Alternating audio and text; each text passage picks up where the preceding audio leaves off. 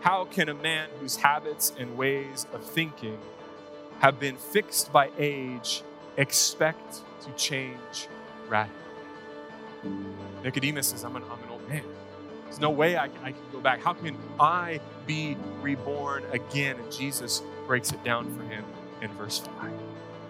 Jesus replied, I assure you, no one can enter the kingdom of God without being born of water and of the Spirit.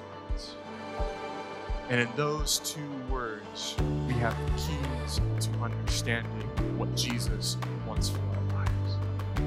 This transformation that Jesus is trying to bring about to Nicodemus, he says, water and spirit, that's the transformation that happens.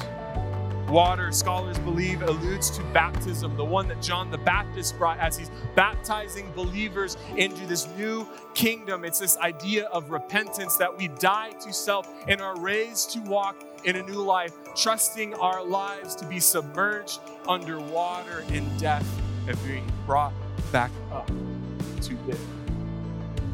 The Spirit is the transformation of the heart. See, in these passages, God is after the heart of two very specific people, and he needs them to understand that this new birth is conditioned on repentance and confession of the individual in response to the appeal of God and by the transformation of life by the gifts of the Holy Spirit.